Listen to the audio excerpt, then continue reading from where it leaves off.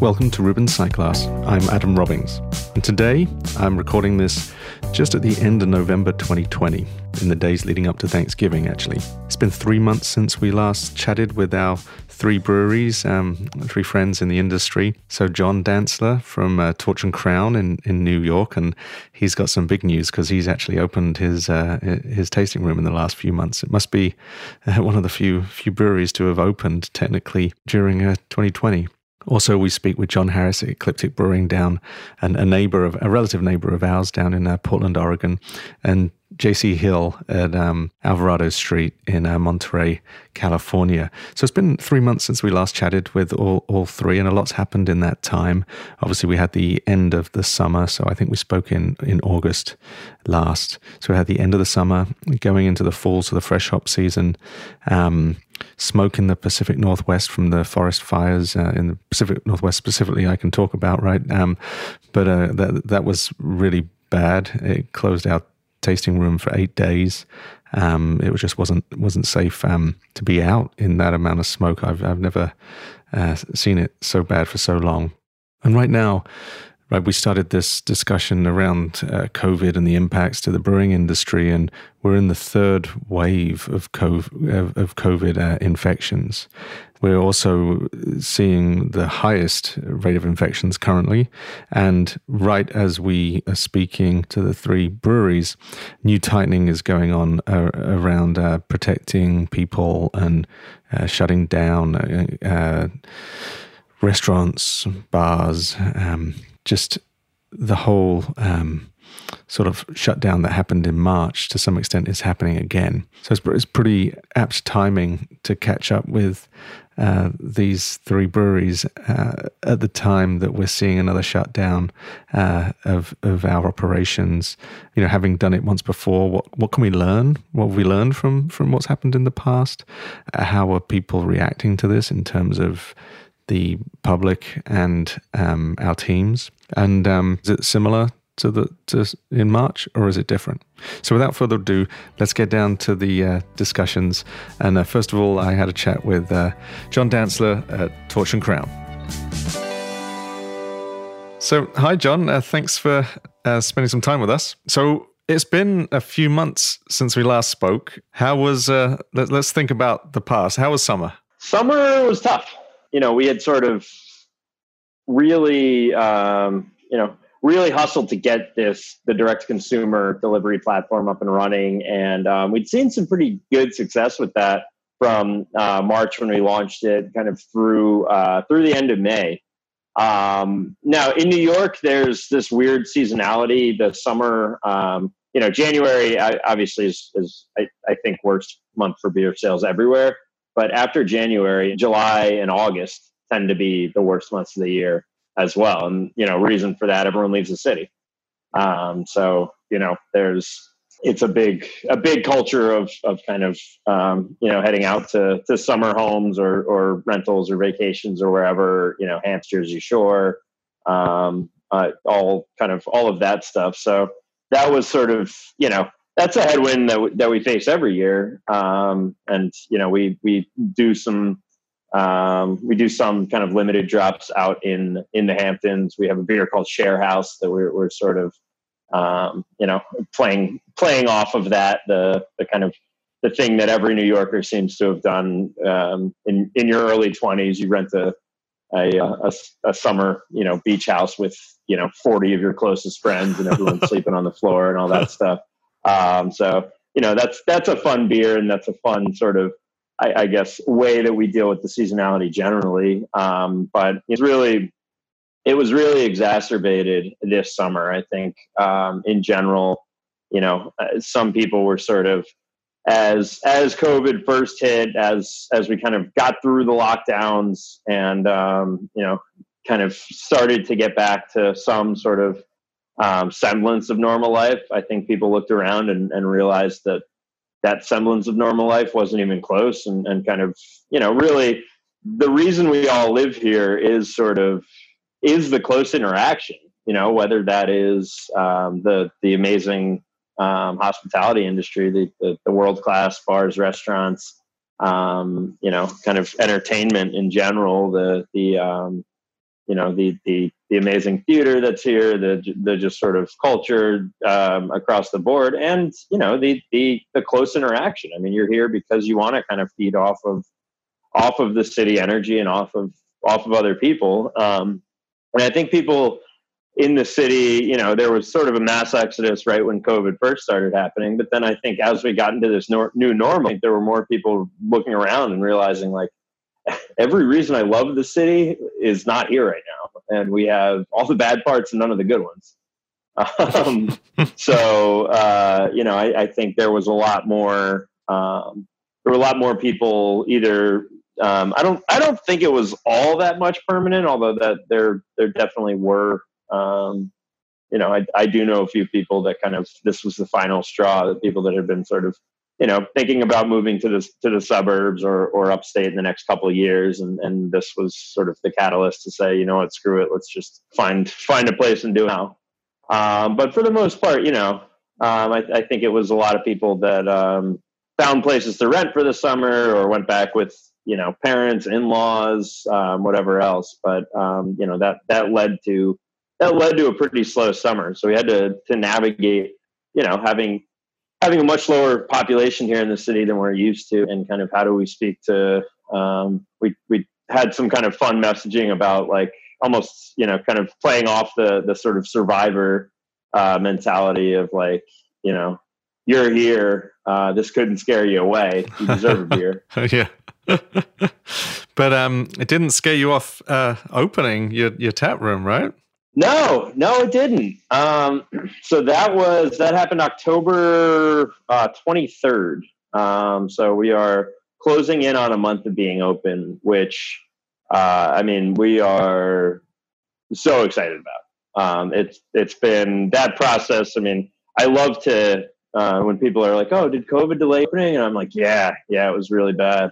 But in reality, we've been building this thing for 2 years. We've had so many delays at this point that, like, yeah, sure, COVID maybe added on a few months, but it was mostly my own incompetence, really. It looks amazing. The pictures I've seen, it looks absolutely amazing. Yeah, no, we're pretty excited. It's one of these. I think you and I had discussed this back in person. That would have been about a year ago now. Huh? Yeah. Harvest last year, right?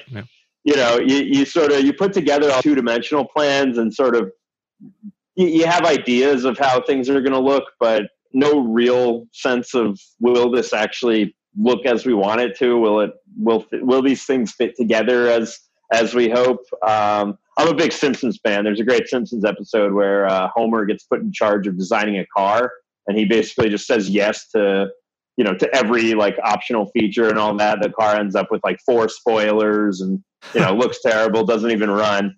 And throughout the design and build process, that was definitely a fear in the back of my mind that we'd sort of, get to the final stage and look around and be like, God, this is ugly as hell. So, that it's sort of, it is, obviously, beauty is a subjective thing, but it does have the feel that we set out to create. It's just is hugely, I guess, relief is probably the right word. It's been amazing. This is the first physical location that we've had. We've had our production facility up in the Bronx for a couple of years now, but this is the first, time that we can actually invite people in to have a beer, have a meal. There's a lot of really wide eyes walking in, had no idea there was something this big right in Soho. That kind of thing is, has been awesome. It's something, there's been just an incredible amount of blood, sweat, and tears that's gone into bringing this place to life. As every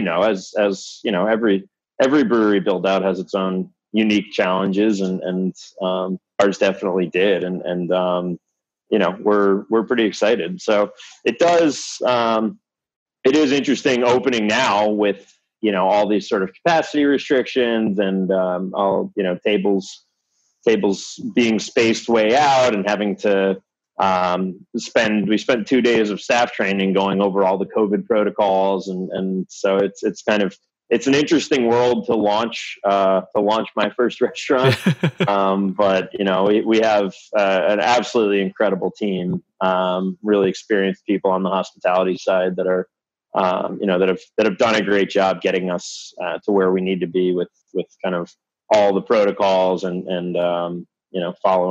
making sure we're following all the guidelines, providing a safe experience, but one that's still fun.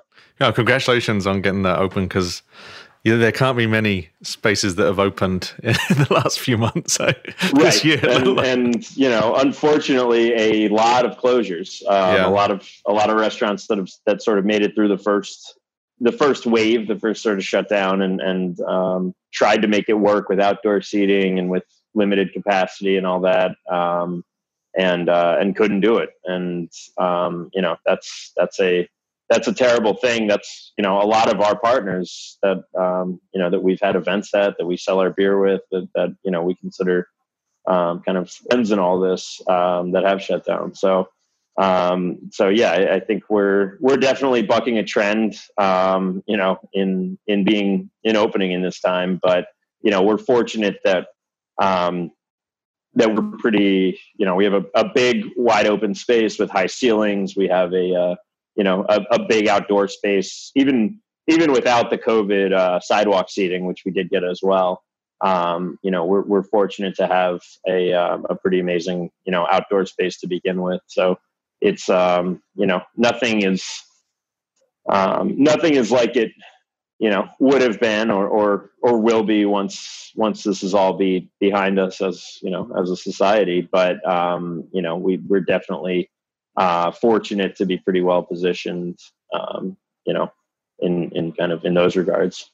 So maybe give us an overview of how the sort of COVID restrictions are in New York right now. Yeah, well, right now is a fun time to be doing this, because I am checking my phone every 2 minutes for the shutdown announcement. We actually they closed schools today again. We're kind of in the midst of another outbreak with numbers on the rise. So I think every restaurant owner in the city is anxiously or waiting with bated breath to hear when indoor dining gets fully shut down. I expect that to happen probably in the next couple of days. But past that, we've been operating since it was October 1st that we were able to switch to indoor dining in general, September or October. But it was 25% occupancy based on your fire marshal capacity. So for us, we're fortunate. We have a massive space. Our overall capacity is about 280. So 25% of that leaves us around 70, which is not as the space is built, but is still a significant number. And then with our outdoor seating as well, we have between our side yard that's our sort of outdoor beer garden. And then as well as the sidewalk seating, we have capacity for close to another about 160. Wow. So all of our tables are 8 feet apart, and we make sure that everyone is staying right at their table. Everyone's wearing masks when interacting with anyone not right at the table, including our own servers.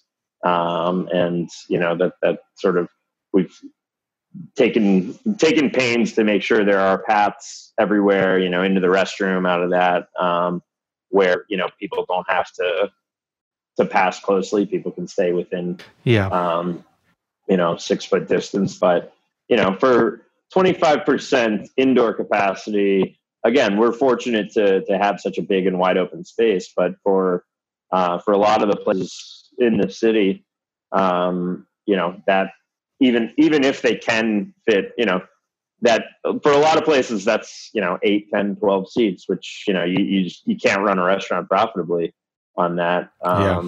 But past that, even if you could theoretically fit 10 people in, a lot of the time you can't do it safely. A lot of places are so so tiny that it's kind of built on stacking tables next to each other and sort of having strangers shoulder to shoulder with each other. And then that's part of the fun. It's been definitely a challenging environment to navigate, but we're doing it just like everyone else is. And so we need to find ways to still create the experience that we want to create, and still have it, we want to be kind of a very low pretense place.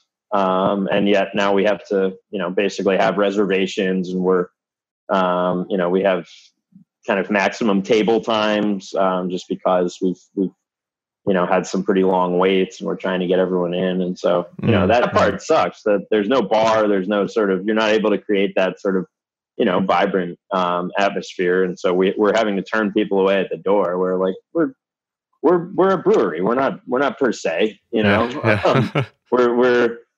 so it's sort of trying to be creative and to keep this sort of, no pretense, kind of low frills, atmosphere that we sort of, that we personally, want people to feel walking through. We want this sort of, this really communal atmosphere, but at the same time, you better not get within 6 feet of anyone. Yeah. So yeah, it's hard. It's yeah. So, we're in the third wave now, right? Of the virus, and obviously there's talks about vaccine and stuff. But as this all goes on for longer and longer, right? There's gonna be structural changes. People talk about it being an accelerant rather than a change agent necessarily. But what sort of predictions do you think that this will lead in terms of the structural sort of impact around craft beer? I think we've been moving towards, I guess, I don't want to say less focus on craft beer in general, but I think for a while the pendulum had swung pretty far in one direction, where beer is the oldest alcoholic beverage in existence. It's been around for thousands of years, and it's been sort of it's been a social lubricant, a sort of a key to a lot of ceremonies, fun events, celebrations, all of that, for thousands of years. And I think over the last 10 years is really the first time that we've seen people, beer stop becoming part of the occasion, or becoming the occasion for a lot of it. You have the sort of crazy bottle and can releases, people waiting in line, the secondary trading of all of that, which has spawned a lot of new business models, and has created this I guess an environment for people to really I will call it the untaptification of it's become almost like a sort of status thing, and it's gotten a little bit away from beer's role historically, which has been a part of the occasion, but only a part of the occasion. Beer makes gatherings, makes celebrations, whatever, more fun, but is a tertiary aspect for a lot of it. And so I think where you're no longer able to, first, I mean, sharing is not a good idea right now, but past there, you're no longer able to have these sort of stand in line and obsess about a specific product type of events. I think that'll cause some consumer behavior to change around that, and to get back to to beer sort of being a part of occasions, but get back to looking past that. In terms of kind of the way that we sell beer, I think people will be getting a lot more used to buying directly from producers. That's been sort of as bars and restaurants have closed down, as kind of the traditional we'll call it supply chain from producers through the three-tier system and into someone's hand has been disrupted. at least here in the city, there's been a lot of this direct to consumer interest has really picked up. You couple that with just the advance of technology, where now it's much easier to actually to have a transaction and to have beer show up directly from your front door from producers, which that even 10 years ago that would have been a logistical nightmare, and it would have been probably impossible for all but maybe the largest and most well-resourced breweries in the country to do. I think in general, the sort of the shift to e-commerce is a structural thing that has been in the works for a while, but this will accelerate that. You still do delivery? Yes, we've shifted our focus in terms of our communication to the on-premise experience that we're offering. Yeah, and so we aren't seeing as much growth on the direct-to-consumer side as we were. But that's still, that market is still very much there. And our orders, especially on the instant side, average between 1 and 2 4-packs per order. So, it's definitely still an occasion-driven purchase where, it's a Thursday night, I want to have a couple beers. You're not buying for the month or buying to store like you might with wine or you might have your liquor cabinet that you're keeping stocked, but only making occasional purchases for beer. It's a lot of kind of just in time type purchases, and that's the way people consume beer. I don't think that'll change. Most people in the Seattle area who did delivery have stopped doing delivery after the shutdown stopped. So it's kind of good to hear the direct-to-consumer thing is still strong. Really? Yeah. What was, is that because once the shutdown was over, there was consumer interest elsewhere? Or do you think it was just more trout on the road made it untenable or? Yeah, I'm not sure the demand was as much as what people thought. And then when the tap rooms reopened, they needed to have people manning the tap rooms, right, rather than delivering. That's my impression. To me, the amount of the economies of scale, you need to be a certain scale to make that be able to be worthwhile, or in an incredibly dense urban area. So like New York is like perfect for that, right?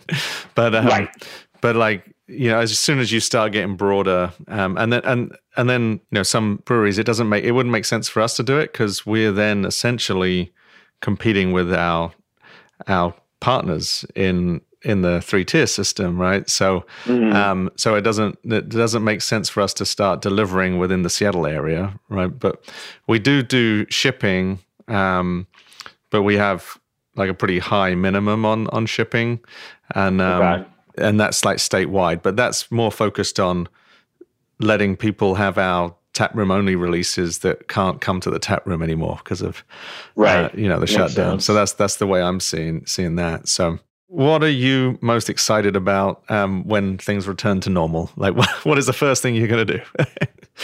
When we're able to, we are going to have a massive grand opening party that we never got to have. We're going to have 500 people in this space. It's going to be awesome. We have a Negroni on tap. That was, a personal request.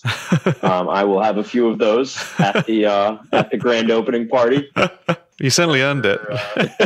Whenever we can open in grand fashion, in general, I mean, I think I'm looking forward to, everyone coming back to the city and sort of, the vibrancy that's going to exist on the other side. I am a big seller of this concept that, once we've gone, work remote, we're not coming back. I think a lot of people are working from home right now and finding it challenging. I think it's we're social beings. We're social creatures as humans. And I think just spending your day on Zoom doesn't satisfy that just kind of innate desire. I think we'll see a lot more flexible work styles, maybe work from home a couple days a week, in the office a couple, something like that. But in general, I think we're going to see a lot more of kind of, return to city life. And I'm pretty excited about that. I think a lot of people will be as well. I was talking to a guy who owns a restaurant around the block, who was talking about, we just need to make it through these next few months. Once there's a vaccine, people have been tamped in for a year. It's going to be like the Roaring 20s after this, which, I hope. Well, you're well positioned, if that's right. Yeah, exactly. We're ready for it. But in general, and I mean, the other thing is we're to meet our neighbors. We have there are 17 floors of office tenants above us, about 10,000 people in our very building. That I get the occupancy reports every week. We're at between 2 and 3% occupancy in total right now. Wow. So in general, weekdays tend to be, we have some blowout weekends where we're pretty much busy, fully packed from open till close for Saturday and Sunday. But during the week, the sort of weekday lunches and happy hours and all that needs an office crowd that doesn't exist right now, that isn't around. So, we're excited to, part of why we're there is to sort of, if you think of it as just, we're making ourselves so accessible. We are the only brewery in Manhattan for that reason. We want to be as accessible, as easy, as just kind of hospitality minded as we can be, for all of the sort of the people in the city, offices right in the area, to give them a way to experience our craft, up close and personally, without having to travel the outer boroughs to some of the fantastic breweries out there. I'm excited to really be able to live up to that hospitality promise that we set out to do. Yeah, it's quite a fundamental. It's very fundamental, right? Exactly. Yeah, 2%'s amazing. I heard in Seattle it's 10%, but even 10% I thought was horrendous. But like 2% is right. Yeah, I think in general across the city, I've heard anywhere from 5 to 10%, and some of the kind of old school, or I think law firms are more fully staffed. I know the investment banks are. I talked to my old buddies from the trading floor that are all back, but they've they've spaced out their desks and all that stuff. But that's a profession where you need to be able to yell at each other all day. But the businesses that are in our area, we have a lot of creative firms, a lot of kind of late stage startups, e-commerce companies, CPG, that kind of thing, that I guess do have the ability to be more remote. And I think they've all been doing that. So definitely, excited to have everyone back and be able to welcome everybody in. Yeah, too right. And I can't wait to be there as well when we can. Yeah, for sure. Definitely. Looking forward to that. Gotta host you, make a beer. Yeah, that sounds good. Sounds good to me. And last thing I'm looking forward to is travel. I didn't really get a honeymoon. We did a little COVID wedding back in June. Yeah. Which was in my parents' backyard. We had just the parents and siblings. There were 12 of us in total. And just drove up the coast for a couple days for a brief little trip after that, but I had to get right back to work. So whenever this is all over, I'll be taking a couple weeks off, probably traveling to Africa. Awesome. I look forward to that as well. Yeah, you got a lot to be excited about when you've done a lot in a COVID shutdown. Yeah, it has been an eventful year. Well, thanks for your time, and we'll speak to you soon. Likewise. Cheers. Good catching up. Big thanks to John for his time today. Now we're going to have a chat with JC Hill from Alvarado Street. Cool. So thanks, JC, for being with us. It's been a few months since we last spoke. How was the summer? Summer was, feels like a long time ago. It does, doesn't it? Yeah. I think it was like July we last spoke. It was busy. We got through it, obviously. Our kind of online sales stayed solid. We worked with some great distributors and just continuing relationships with our wholesalers, and moved a lot of beer. And it was definitely something that, I'm grateful to have gotten through. There were some hardships at times, but I don't know. It seems better than where we're at now. Well, talking about the good things of the summer, kind of fall, really, right? GABF, you picked up a couple of medals, didn't you? Yeah, we were pretty lucky with GABF. We got a bronze for Mai Tai, which was really great. In a different category this year, I entered in American Strong Pale. And that was cool. That's like the fourth medal that's gotten in the last 6 years. So that was like really awesome to get that. And then we got double IPA. We got a silver in again this year. And then we got one for our passion fruit orange guava kettle sour, which is cool. I've entered that every year for the last 7 years and never gotten it. So well, persistence. Yeah, I know. Yeah. It's poker, I think. You put in a good hand and you hope you get lucky, right? But there's a lot of luck for sure. That's awesome. So 3, you must have been close to getting a brewery of the year, mustn't you? Like you must have been. I don't think we were quite there, but you must have been getting there. That's awesome. It was great. And the team was really pumped. That was really cool. Yeah, no, totally. So you said about summer was better than where you're at right now. So maybe, I can see. Well, where we're at in terms of where the virus is. Yeah. Obviously, things have changed. Across the landscape nationally, which has I think been better for some. Better for us. I don't know, but I think just with the third wave, it's kind of a little nerve wracking, and combine that with the cold weather. And luckily, where we've been, it's been in the most restrictive tier the entire time, so it hasn't been too different for us rather. However, we're starting to encounter some cooler weather, some rain, and you see a lot more cases spiking to like kind of an unprecedented level. Yeah. So I'm just a little worried about just our team and.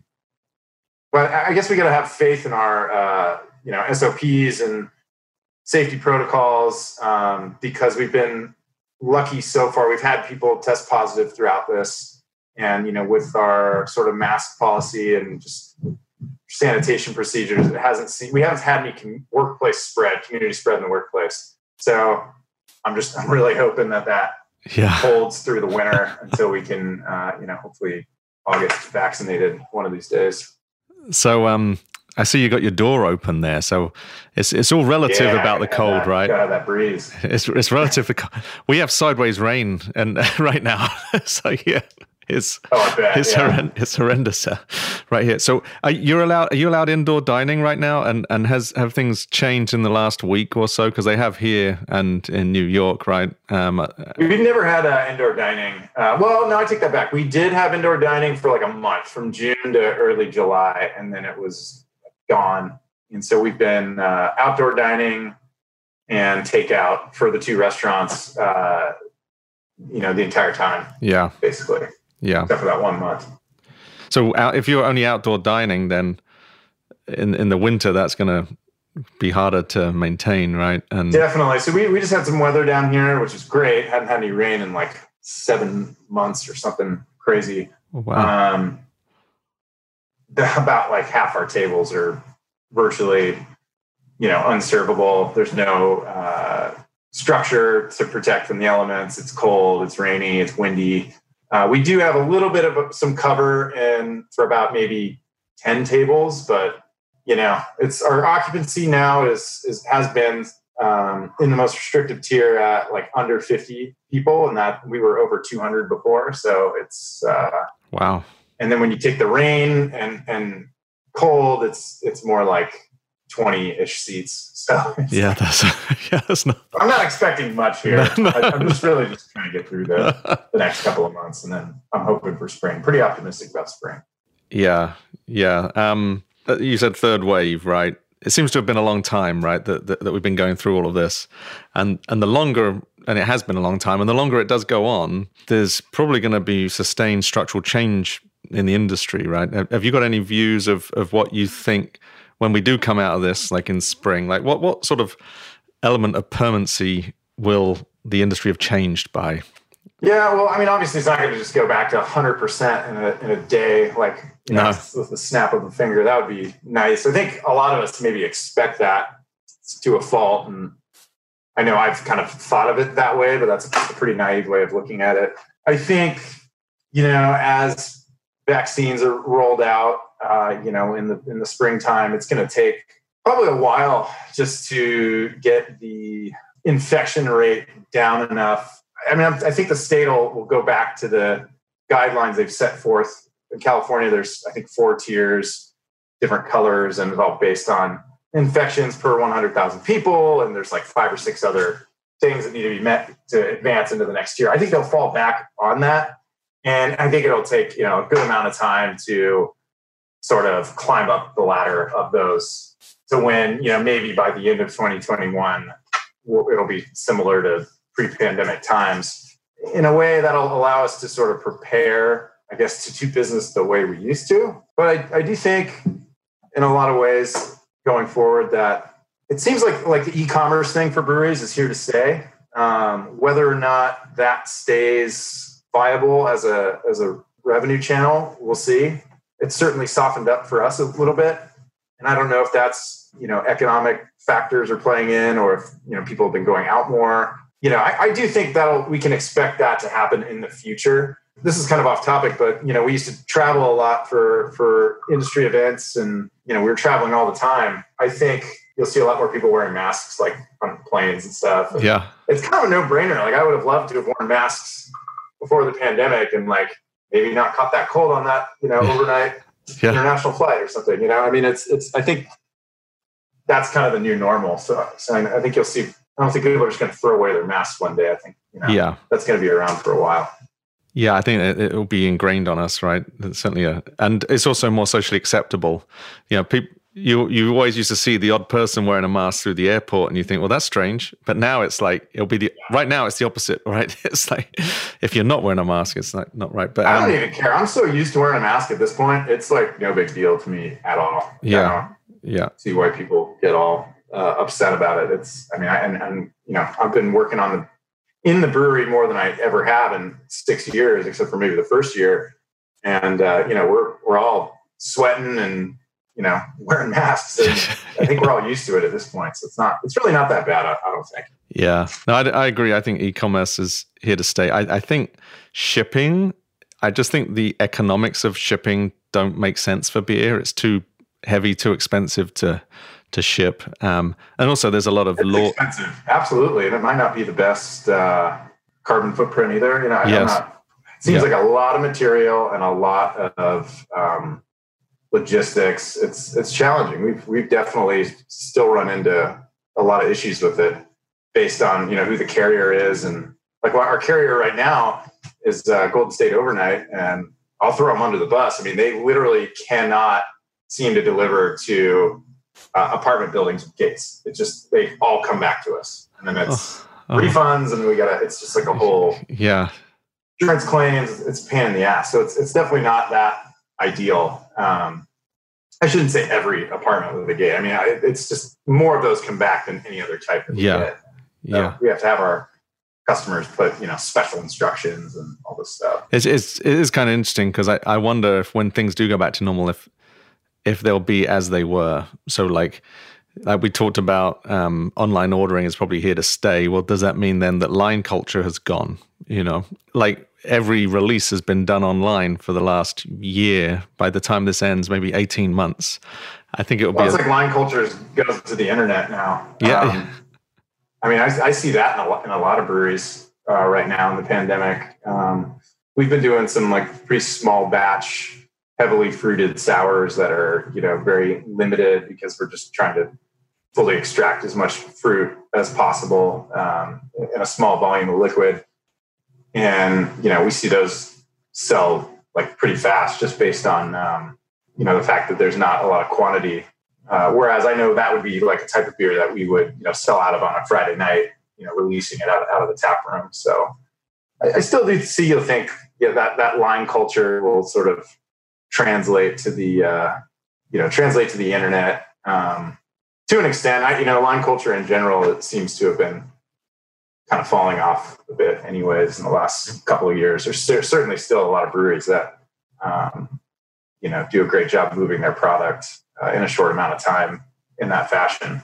I wouldn't really put ourselves in that category just because we make a pretty good amount of beer. But it's an interesting perspective. We'll see what happens. So you said, I remember you talking before that kettle sours fruited kettle sours are doing well for you in the summer. So if you're looking back at the time, since COVID really hit, any specific styles that you see as being particularly strong in COVID, or maybe it's just coincidence? Yeah, right? But the sours, even in the winter, they're moving almost faster than the IPAs. That's crazy. It's pretty crazy to see. We used to do 1 or 2 a month, and now we're releasing one every week because people love it, and they're fun to make. They're challenging. We're still learning, obviously, how to get it right, what the customer wants, get the presentation right, get it looking the way our fans want it to look and taste like they want it to taste. We've spent a lot of focus on those this year, which is interesting for us because we're kind of more of like a hoppy brewery. We've always been more focused on our IPAs. The focus there hasn't changed. It's just we're definitely seeing a lot of these like kind of fruited sours, which were popular before the pandemic, but for us, it seems like that style has been erupted in the pandemic. Yeah, that's cool. That's cool. Just to sort of wrap up, like what are you and your team most excited about after things do go back to normal?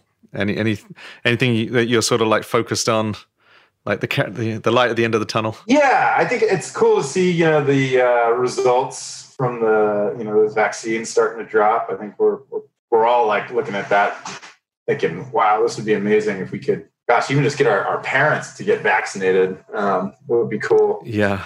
Getting back towards normal. I think I got to give credit to all our hospitality staff. They've been so patient with this whole thing and so gracious to one another, and sharing shifts and sort of unfortunately sharing the burden that they've been sort of dealt, just because there's only so many shifts to go around when you're at quarter or less capacity than you used to be. Probably a lot less, actually. So, I know they'll be eagerly awaiting when we can get people back indoors. But I think at this point, we've been talking, and I don't think anyone's really foreseeing that until, the spring, which sucks. But it's, we're all in this together, and we're all trying to have one another's backs and just have a good attitude about it. Try to find the good in all this. It's been a tough year, and there's not as much silver lining. It's hard to look for that sometimes. Yeah. But yeah, it's just been really tough on the hospitality staff in general. And I just look forward to a time where we can get people their shifts back, full-time work and get them making money and get people to not affect their livelihood so much. Yeah. What about you personally? Are you going to go to festivals? Are you going to just go to the tap room and have a pint? What festival's going to be like? I don't even know. It's going to be crazy. That's going to be weird. I don't know when the next beer festival I'm going to go to. Yeah. How that's going to work. I'm probably not anticipating traveling for work related stuff till, late next year, or at least festivals. It'd be good to go to some breweries and visit and do some, collaborations in person and kind of have that meiosis of the minds, like when you get together with brewery peers, and that's a really cool thing that we've all been robbed of during this period. That was pretty present during hop selection. Kind of miss out on gathering with your peers, in Yakima, and we're all huge nerds about hops and talking about it, and that was something I think we missed out on. That was just different, just virtually selecting. So I'll be looking forward to visiting other breweries, honestly, and seeing some of our friends in person, and I think that would be great, and it'd be wonderful to take my wife and go on a vacation from our kids. That might not be too bad either. Oh, that sounds good. That's the advantage we got from here, right? Where I drove over and did a couple of selections in person. So nice. I still went to see a couple of the farms, just to keep in touch, but nothing like what we would have normally. But yeah, no, that will be good when we can do that again. Well, thanks for your time, JC. Yeah, thanks for having me. Appreciate it. Cheers, JC. And now on to our last of the three guests, John Harris from Ecliptic in Portland, Oregon. So, John, it's been about 3 months since we last spoke. How was the end of the summer for you? It was pretty good overall. We kind of settled into beer sales in the production side were good, as they normally are in summertime, which is great because we could use that. But then we also reopened the restaurant in June. I guess we talked a little bit about that in August. But we were able to continue that model outside only into November, which was really a surprise. We got to have our anniversary party, which was really nothing. But we did declare it was our anniversary weekend. And we gave a bunch of money to the Jeremy Wilson Foundation, which we've been supporting every anniversary for 6 of those anniversaries, which provides healthcare and resources for musicians. So I'm an old musician and just love music. So I love supporting the people I've seen in Portland, Oregon. Lots of people now are getting help. And I used to see that when I was 20, and he used to rock it out. So we did that, and we continued to do the Black is Beautiful campaign, and we donated, I think, close to $3,000 to that so far. So it's pretty cool. That's great. So we kind of rolled through our outdoor seating with all these tables spaced all apart, and everybody felt really comfortable here. And then, of course, it was like, well, are we going to close or are we going to try inside? And so we opted for inside and put in, $3,000 worth of this air filtration ion COVID killing equipment in our HVAC systems, and recovered our tin outside with a heater, and invested a bunch of money, $10,000 or so at least, into the indoor and outdoor safety. And unfortunately now we're shut down again. So we laid off 20 people again. So it's like, see you later. Because there's really no work. There's no work for them. And I guess we'll probably, we're out of the PPP period, but we spent all that money anyway. But Oregon released some money the other day, but we didn't qualify for it because our wholesale business was still decent this year. So if it was just a pub business, we would have totally qualified for it. Because we're down several $100,000 in our pub this year.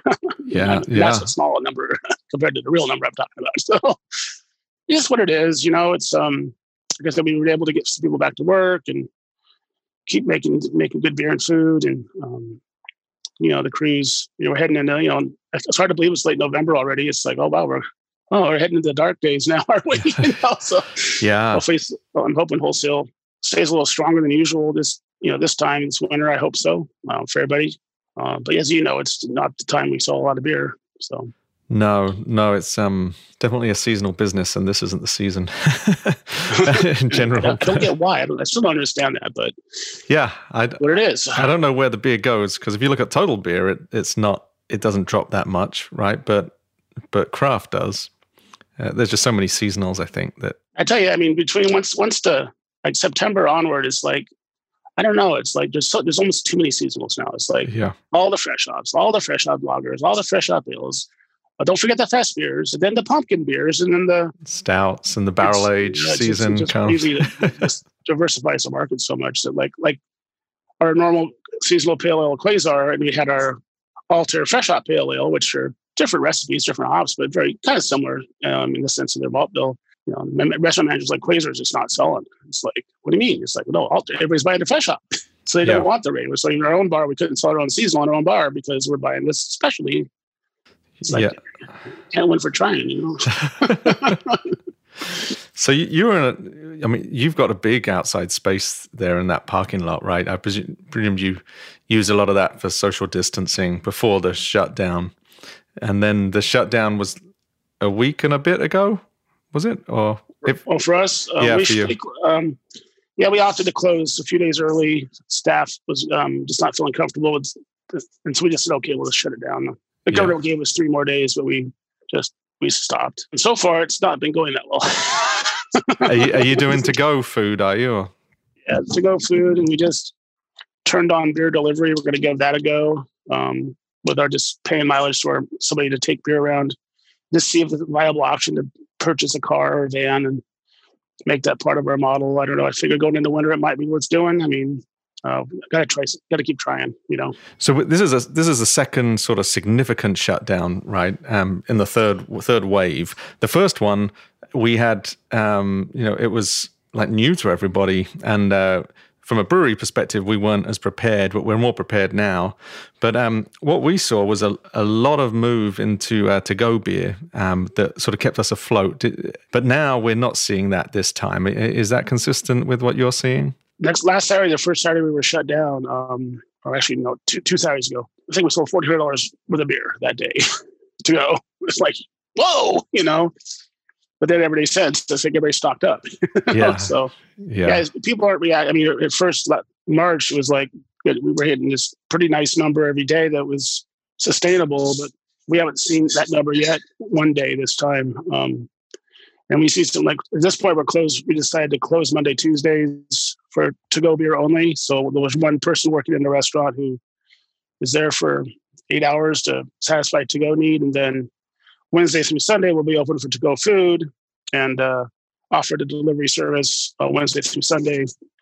Yep. And just having our managers do those deliveries to start with, just to see what's viable. And then, but we decided this time based upon just looking at staffing and looking at what it really cost us to stay open last time. I mean, we know a lot more now about what we can and can't do than we could in March. It was just more like, okay, let's just do what we can. Let's keep as much staff as we can. But and I know you kept a lot of staff when you did yours. So, it's just, it's just, I don't know. It was big. I guess there was a lawsuit. I guess the Oregon Restaurant Association sued the state for an injunction, saying that there's no due process and there's no. Oh wow. It's just like where's the scientific evidence that says that this is going to help when you're allowing churches still to meet? It's like why are you targeting? And they didn't close the small shops aren't closed this time either. The non-essential businesses are still open, but the essential restaurants have been. And Multnomah County was closed for 4 weeks versus 2 weeks, like the rest of the state. So, everybody's 2 weeks except for you, Multnomah County. You're 4. It's like, oh, great. What are we going to do? I mean, we got wholesale, but that still doesn't float the boat. You can eat all of it. No. And I'm not complaining about the goat. I do agree that we have a problem here with the cases. It's just I'm not sure what really does solve the problem. That's the question is. Vaccine does, and there's some good news there. But that's not that's a few months out, right? So what about let's go forward a year after everybody's vaccinated, right? And so even the non-vaxxers who won't vaccinate, those like them. We'll sneak those ones in. You're vaccinated. Let's think. What sort of structural changes do you think the brewing industry will see post-COVID? So lots of people talk about COVID being an accelerator, not necessarily a change agent in itself. It accelerates trends. It doesn't make a trend. So what will the new world look like after this, whenever that may be? Oh, I mean, as a concept, I think you might see a lot of restaurants go away from the table service model and just be counter service going forward, or not touchless service going forward. I mean, a lot of guests have appreciated that safety, and I don't know. I'm sure people just when they get a vaccine aren't going to be like, "Woohoo, I'm safe." It's like it's going to take a while to see numbers go down. But I can see that a lot of places might go away from the full service model, which wasn't what I was set up to do. I was always set up on the full service model, but we've gone away from it. We were on both accounts. I think you'll see still a lot more to go and just off-premise sales. I think the on-premise is going to take a while to come back. It'll come back with a vengeance in some places, but some places I think will struggle to get their business back, possibly. But also just a certain, like we did a little poll of our, will you come to our dining room when we reopen inside? 30% no, 30% maybe, 30% I'll be there in a heartbeat, So it's, you have 30% of the population that just doesn't want to have anything to do with it. On-premise dining experience, at least at this moment. And it may take them a while to come back. So I think the rebound is going to be longer. I think brew pubs might have a quicker rebound than some because it's a different destination. So part of me, some of those things we see, especially with the canned bull crap we're going through too. It's like a really consolidation of brands and how many brands can you really put out in a year? That's a big one. And make money at them because like once you start throwing labels on, we're like right now we're looking at cans coming out of China or Asia somewhere, South Korea or China, and until those tariffs go away, which I'm not sure Biden, will take those down, but I hope he does because we're paying the tariffs. That the Chinese aren't doing nothing; they're selling less, but we're still paying the tariffs. But yes, I think that that's a big issue. I mean, I'm sure you have an adventurous plan for next year, like just like we do, and it's like part of me is like, well, we should be able to take a year off and like just not do new products, but then the real new products, and we're boring and not unique, and no one's not fun anymore. So we gotta do new products, and or like for instance, our case, our glasses is totally dead, and like, well, if we want we've already moved our Capella Porter into a 16-ounce can, so we want to move our 2 sours over into a sour-friendly can. Of course, not what I went through a couple of years ago, but we figure that we are 1 month we'd sell like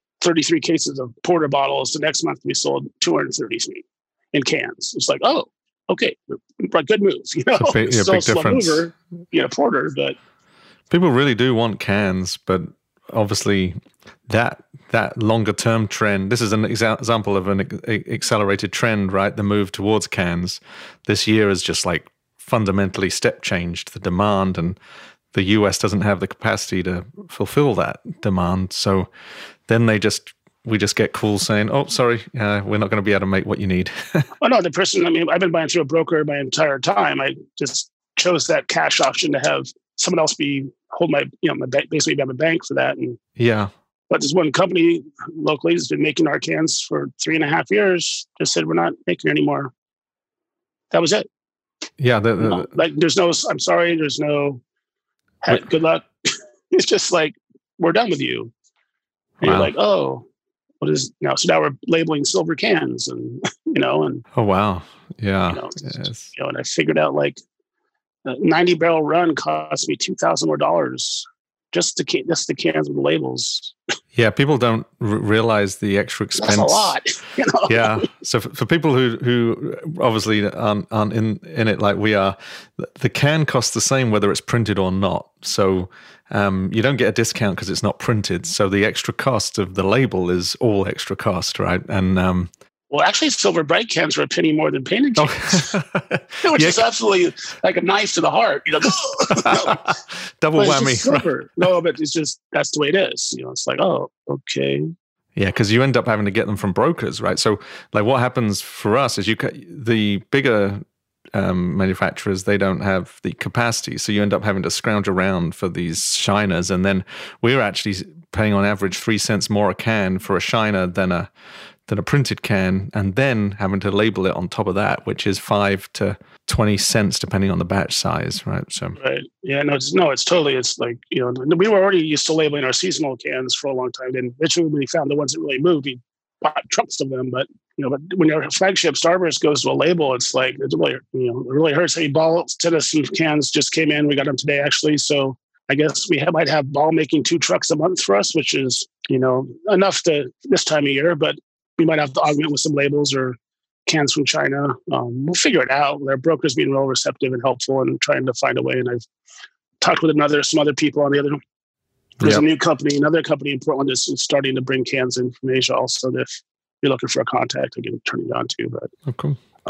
So I mean, at this point, you kind of have to diversify. You kind of have to go. I can't buy exclusive to you because what happens if you already had the rug pulled out from under you one time? What's going to keep it from being pulled out again? So. Going forward is, cans and COVID are kind of lined up where we need our cans more than ever now because we got to put our beer in the package and to make that money to stay around. And then the draft beer to follow. I mean, I don't know what percentage of draft beer you guys had, but we had gone really skewed to cans for a couple of years because of our capacity constraints. But we were starting to go back to a good, heading towards 30% draft again, or which we wanted to get back to. And this year might have actually happened, not, but. Because that's where we can really see the margin that makes sense for us. Yeah, we're gonna build some big sculptures out of kegs, I think, because we've got quite a lot of empty ones lying around. Where's the float? Big Christmas tree. You look at your balance sheet; it's like keg deposits received 0. Yeah. Ouch. Well, you give them all their money back. So what beers do you think? Are doing well in COVID and what maybe are not doing so well? Because we hear a lot of people talking about flagships and the the beers that people know and love from their past. But what are you seeing? I mean, as far as old school beer goes, you're definitely in Oregon seeing at least the IRI data, you definitely see Ninkasi's on a huge bump this year. They definitely have got a little bit of a rebound. I'm sure a lot of that's in the cans, I would imagine. Like as we built our flagship Starburst, but our Phaser is growing right behind it. That's the one beer we limit the making of. We don't have that in chains, so it's not like fully authorized. So we kind of try to control that one, though we are getting some more chain placements actually starting here soon this fall.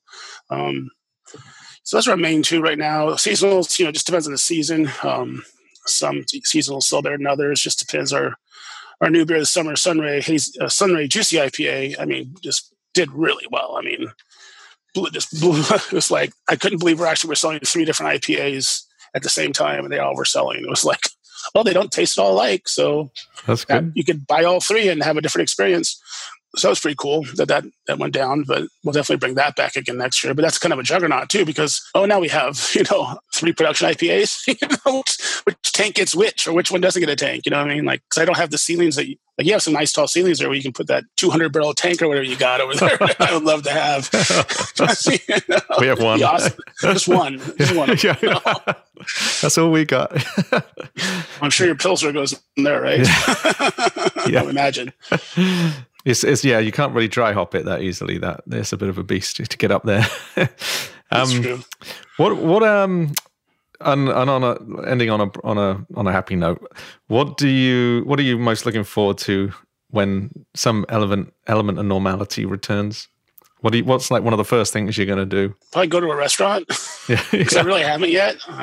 Yeah, same here. My wife's and she's like, I'm not going anywhere, and I'm like, it's cool. So I really look forward to maybe going to a restaurant. Yeah. So I really haven't been to anything myself. I just I've been doing lots of takeout and supporting that way. But yeah, same. That or just honestly though, what I look forward more to is if we could ever see a full bar again. Like I go out on a Friday night, the bar's packed. Maybe not totally deep at the bar, but the bar is full. 2 or 3 people at the well picking up a drink. People are talking. Yeah. That's what I really miss the most is to go out there on a busy night like that and just see people enjoying what you do and enjoying what your team does. I mean, that's the thing I miss the most. That you can instantly, like, if you like, I need some feedback, go to the bar, And it's Friday night and there's like just one couple, they came every Friday except from the day we opened, and I haven't seen them since March, you know what I mean? And I don't know if they came back during the summertime. I didn't see them when I was here, but I mean, you knew at 4:00 on a Friday, Jen, I'm spacing his name now. I'll remember in 20 seconds. It's like space. They would be there. It's like, and if you would go to the end of the bar, and it's like, you'd look and they're not there. Then you'd look, oh, they're over here. I go, what are you doing over here? Your spot's over here. Well, it was taken. And I'm like, well, that's your spot. You know what I mean? Like, reserve that spot for these people, because they come every week. And that's what I miss. That's what I hope to do. Or go to that bar I used to like to go to and see that bartender. And yeah. If you're still being a bartender, say hi again, So yeah, I know exactly what you mean about the bar because I can hear the noise now of people enjoying themselves, right? And that's what I want to hear again. That sort of background noise of excitement and energy, and that's been missing for quite a long time. I watch the Premier League on TV, right? And they put the artificial crowd noise on in the background because if they don't, it's really weird, right? It's really weird. It's weird conceptually to put it on, but it's really weird when it's not on because you hear all these players shouting at each other. It sounds like you're playing a Sunday league team with your friends. But we'll get there. We'll get there, and we'll have earned that pint at the bar when we do. So I look forward to coming to your place, or you coming here or both. Likewise. Both, We'll do the same day when it's road trip back in the same car. Yes, we should. Kill each other. Just because we can. Just because we can. Well, thanks for your time today. Sure, Adam. See you soon. Cheers. So I think that was great conversations with all 3 people. It's interesting to me. Let's look at the similarities and the differences between each person, right? So John Dantzler said something interesting to me, that beer had sort of been elevated to become the occasion rather than to being, part of the occasion. So over the last 10 years, he talked about beer becoming the occasion, and he thinks that maybe the pandemic will get us back to the historical role of beer that beer has played in the past, to being supporting occasions rather than being the focus of them. And it was great to hear him talking about the future and wanting New York City to come back really to what it was, recreate that vibrancy in the city. He's excited to actually have an opening celebration as such, and also have a honeymoon. So, like, I don't think there are many people that have opened a business and got married in the middle of a pandemic, but John didn't wait for anything. He didn't let the pandemic get in the way, but it did get in the way of some of these celebrations. So he's excited to have that in the future. I actually, when I was talking with John Harris, I kind of can hear the noise of vibrancy, right, in the tap room, the noise, that feeling of working in the back of the brewery, but hearing the excitement and the energy in the tap room. That's something that I miss. That is, it will be exciting to get back when it's safe to do so. JC, it was good to hear him say that e-commerce is here to stay. Now, I think I can agree with that. He said it's here to stay, but it's softened. This wave of closures, the reaction to it is fundamentally different to the prior one. So definitely not seeing the same pantry loading impact that we did before, despite the fact that at home when I'm shopping on Amazon Prime, toilet paper immediately ran out and every other sort of basic staple did. But I think people maybe have stocked up on beer and enough in the past. But we're not seeing that sort of big push for to-go beer like we did back in March, April. Interesting to me because e-commerce and beer, I think beer just isn't suited in the long term to shipping. It's heavy, it's bulky, needs to be ideally in a cold chain, so it's a fragile thing to ship. And obviously there's a lot of licensing requirements around beer, so it's not just as easy to say, right, we're going to ship it wherever anybody wants to order it. You have to get licensed in certain states, and certain states don't allow you to ship beer into those states. So it's not logistically, it's a difficult thing. Legally, it's a difficult thing. And because of those pieces, I think the pricing sort of prices you out. So I think that combined with the local movement, just generally in every sort of category, including beer, right? I'm not so sure that shipping is something that will be a big thing in the future for beer.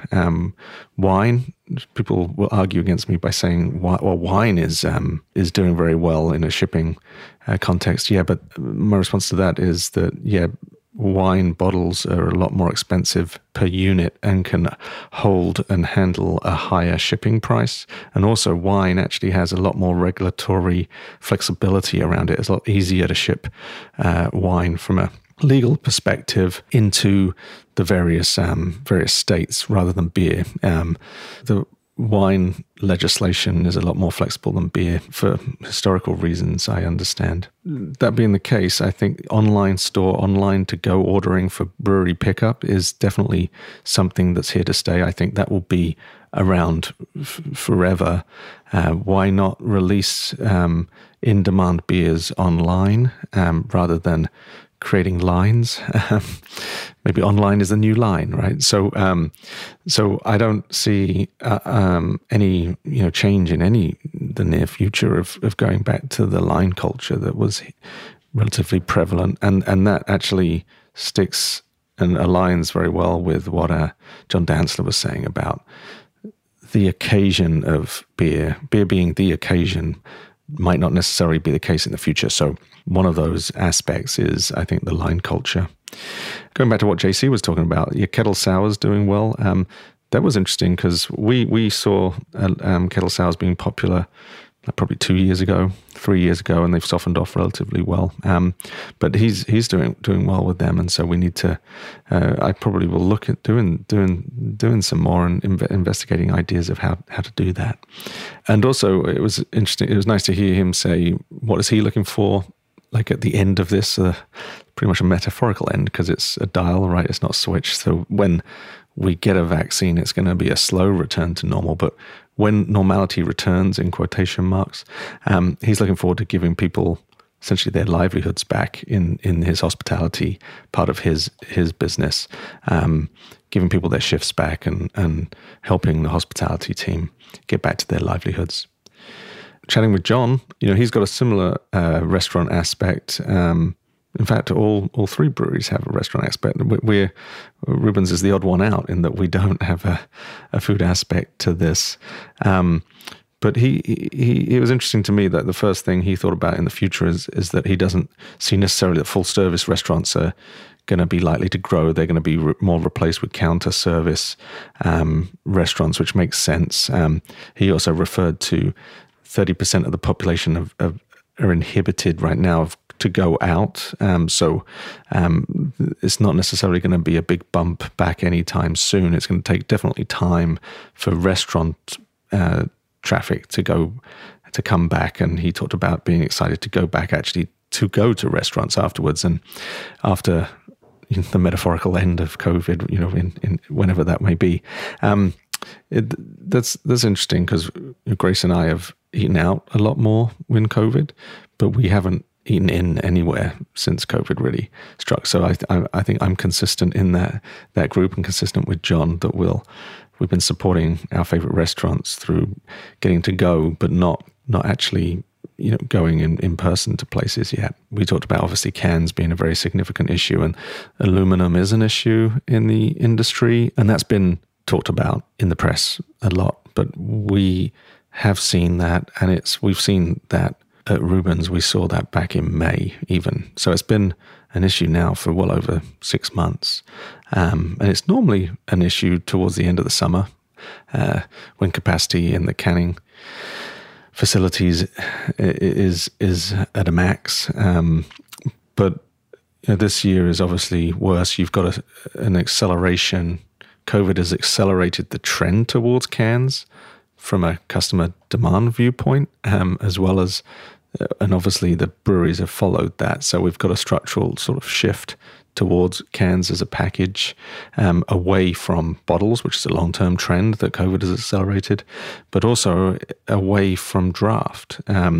So beers that people were going to put in keg are now being put in can for obvious reasons, right? Your on-premise is really struggling, and really off-premise and to-go beer is really where breweries have had to, I don't like saying the word, but pivot to, right? The pivot's become a cliche, but move towards, So I don't think the can piece is going to move anytime soon. I think you could argue that there's been a structural shift or an acceleration in the shift towards drinking beer more at home.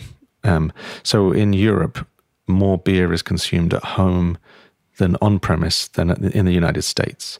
And that was a trend over time that beer consumption was moving to the off-premise channel, i.e. grocery, that was seen in the US before COVID hit, and that has accelerated during COVID. So it'll be interesting to see where things land afterwards, whether this was an acceleration or of a long-term trend as being more beer consumed off-premise versus on-premise. And that does hit small breweries because canning a beer is a lot more expensive to actually put it in the package, and then per ounce you get less dollars from it. So it does create a structural shift in your cost structure as well, which is kind of interesting, and we need to take into account if that is a long-term shift or if it will come back in time. A lot of this stuff is about how good is your crystal ball, right? But that's another topic for another day. It was good chatting with John about what he misses is just having a beer at the bar, seeing people enjoying beers at the bar, him having a drink at the bar as well. I've seen people really enjoy his beers. That's something that probably most brewers think about, actually, because the beauty of a tap room is this immediate feedback. You've created something. People are coming in, enjoying it. You can hear the vibrancy in the air, in terms of the noise of the excitement and people enjoying your beer, and people maybe coming up to you and having a chat with you and asking you about certain beers, how you created certain things. And that feedback is obviously not quite so strong anymore. And a lot of that, the reason that I think brewers brew is because you can put a smile on people's faces, right? You can bring some enjoyment to their lives. Why did Grace and I open our brewery at the start? Well, I enjoyed brewing. I liked creating things, and we enjoyed sharing the beers as well. We enjoyed creating delight in people's lives, right? Just a little bit, right? A little bit that we could bring to people, but that was kind of a big part of it for us. And we're still doing that, but we're not seeing that necessarily that feedback loop as much as in the past. But you know, we'll get through this. We've got to do the right things in the short term for the long term health of people. And it's an interesting journey we're on, that's for sure. One that we didn't see coming as we entered the year, that's for sure. This was the Reuben Sightglass podcast. If you have any questions or comments, please feel free to reach out to me at adam@reubensbrews.com. If you enjoyed this podcast, please subscribe to us on your favorite podcast platform, such as Apple Podcasts, Spotify, or Google Podcasts. Please give us a 5-star rating on your platform of choice if you think we've earned it. This will help others get to know about the Reuben Sightglass podcast as well. I want to say a big thank you to Eric Johnson and Quiet Coyote Studios for the music to this show and its production. And so until next time, cheers.